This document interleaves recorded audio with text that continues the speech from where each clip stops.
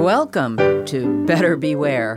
Here's your consumer watchdog from WFHB Community Radio with the latest information and helpful hints designed to keep your head out of the clouds, your feet on the ground, and your money in your pocket. Ah, well-a-day, what evil lurks to snare both old and young, when with a groan a student loan around my neck was hung. Apologies to the ghost of Samuel Taylor Coleridge, but student loans are the albatrosses around too many educated necks these days. Have you got one? Maybe you're a student now, or maybe you're long out of college. Either way, it's a burden that weighs down your credit, your bank account, and your ability to get along in life.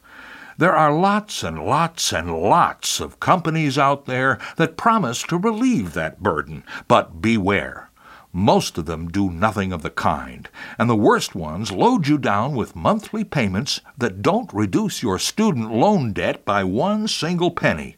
Horrible example. Equitable Acceptance Corporation, a Minnesota-based company that's being investigated by the Federal Trade Commission.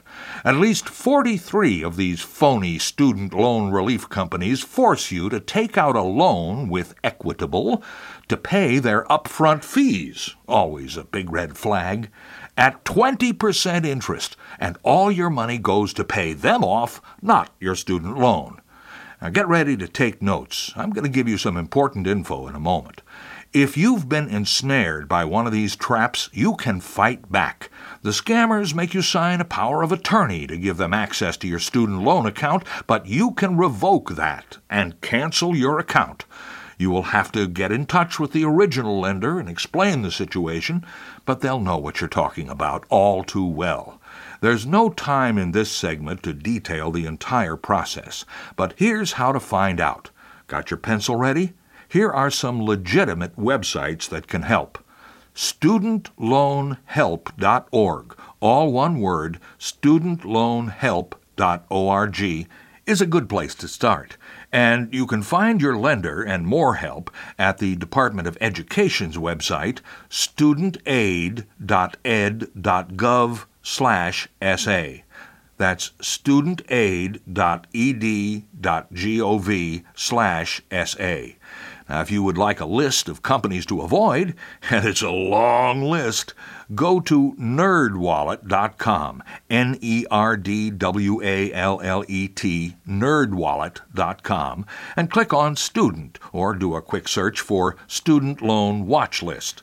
Fighting your way out of this financial quicksand isn't easy, but it is possible.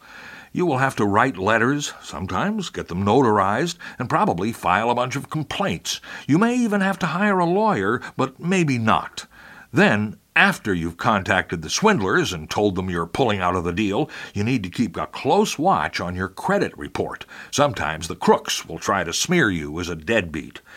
If you're just starting college, maybe you should major in not getting swindled.